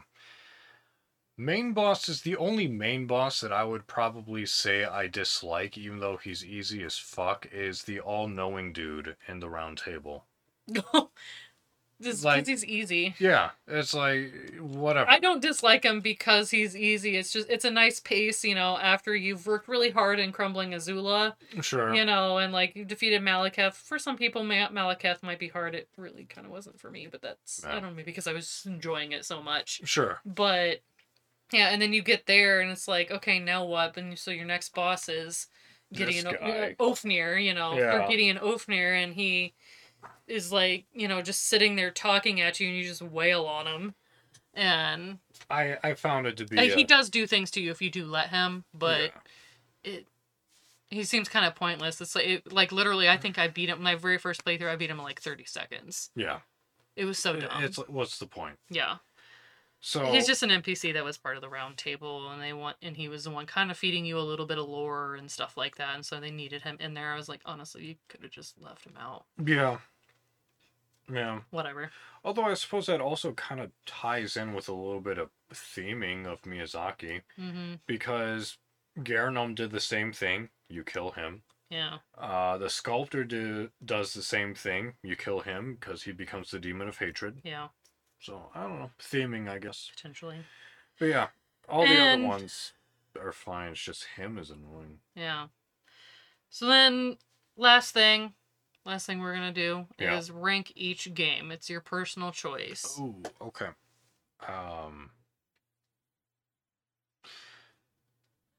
Except we can't do Demon's Souls just yet. We really can't put it in there. I mean, we can give it a justified position, I think, but I'm going to at least try to give a justified position.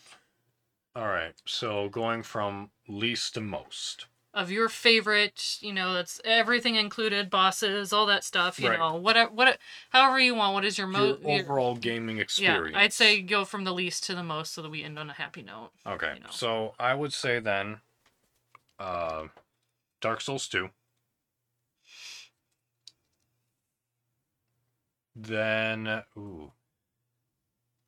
I don't know where Demon's Souls lies, but it'll be towards the bottom. But definitely Dark Souls 2. Then I would say either Demon's Souls or Dark Souls 1. Okay. And then the other one following thereafter. Then I would say Dark Souls 3, Bloodborne. We have DS1 and Elden Ring left. No, I already did DS1. Oh, yeah, so you only have... So, I'm sorry, let me reorder. Dark Souls 2. You said Demon's Souls or DS1. Yeah. Elden Ring. Elden Ring, okay. Wow. Bloodborne. I'm sorry, Dark Souls 3, Bloodborne, then Sekiro. Okay. So I've enjoyed the shit out of Sekiro. Yes. So that's what I would say for my order.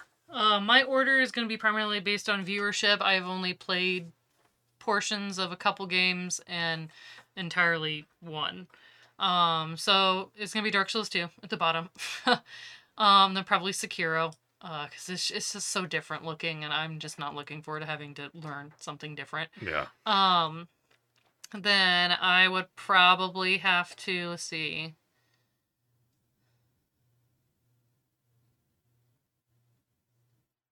What I've done the 2. Okay, so I'm missing Dark Souls 2, Sekiro. Yeah. I'm sorry, I'm missing one in my head. Okay, yeah.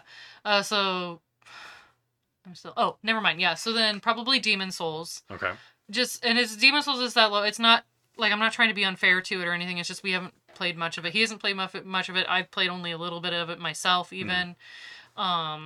So that's the only fair spot right now, honestly. And I know that doesn't sound fair because we haven't completed it, but that's where it is. Yeah. The fact that I've seen just a little bit of it and it still ranks over those two to me says something for myself, but whatever. Yeah. Yeah, so then, yeah, that's Demon Souls, and basically I would have to say Dark Souls 1, Dark Souls 3, Bloodborne, Elden Ring. There we go. That's fair. That's fair. So, cool. Any final notes, final remarks? That's really all I got. I just figured, ending on like how we rank it based after talking so much about it. Yeah. Yeah. Cool. Well, that's the podcast then. Yeah. Check out my guest, Queen Shelby. It's also known as Shelby. She has places and platforms and this and that. You can check her out. I recommend you do. Where are they at? So I'm just Queen Shelby, still least amongst platforms. Those platforms are Twitch, Twitter, Instagram, Facebook, and YouTube. All Queen Shelbeast. That's with one L in the Shelbeast. Just find me on those platforms. I do stuff primarily mostly on Twitch. As of right now, I'm trying to get myself back out into the world. Doing some mixology stuff. I know that seems weird that I have this Miyazaki knowledge and yet I do mixology, but whatever. Everyone has to have a hobby. Yeah. Ow! He literally scratched my back trying to get up there. Sorry, Cat. everyone. Cat just decided to jump on my back. Oh, okay. You okay? Yeah, I'm fine. Okay. But yeah, that's the platforms that I can be found on. She also has a Discord. Yeah, I also have a Discord, which I don't remember. It's just the Royal Beasts or something like that. Something like that. Yeah. I forget your number. Yeah, I don't know. But I'm Queen Shelby some number. Yep. Let's see, and then you obviously, you know me. This is the Frankly Speaking on Fridays podcast, which is found on YouTube, Spotify, Apple Podcasts, and Google Podcasts, which you won't find on Apple Podcasts, Spotify, or Google Podcasts just because the subscription that I use in order to upload the podcast simultaneously to those things ran out, and I need to pay for it again, which I can't right now. So, that will happen next week, is when those will be updated. Which is why I knew that the anniversary of a year came around. Nice. Yeah. And then obviously, email me, fsolfpodcast@gmail.com for inquiries and topics. Just say hello. And, yeah, my Twitch platform is Fapism Place, amongst other things. So, thank you to my guests for joining me. I hope you had fun. Yeah. And, as I always say, keep practicing, no matter what it is, so long as it doesn't hurt you or anyone else. What's up? Stream after? Yeah, we'll be doing a stream after this. Yeah. A little bit of a break for us to eat, feed the cats, and we'll be playing a fun game. Whoa. Yeah. But keep practicing, no matter what it is, so long as it doesn't hurt you or anyone else. I say practice remembering who you are and what you like. As Shelby said earlier on the podcast, it's really easy to lose track of who you are, what you want, especially during times of just feeling down or depressed. So do what makes you happy in the meantime while you're trying to just sift through all that. I realize that sleeping might make you happy, but try not to. I know sometimes it's a little difficult, and sometimes that sleep is needed. But when you do get up, try to do the things that you like to do. Yeah. So, with that said, that has been the podcast. Thank you to my guest. Thank you for listening. Tune in next week. I do have topics that I wish to discuss. So it will actually be planned. Ooh. So, thank you for listening. Good night. Sleep well. Sweet dreams. And until next time, au revoir. Oh, Jesus. Templeton. Right. All right. Thank you for listening, and good night, everyone. See you next time.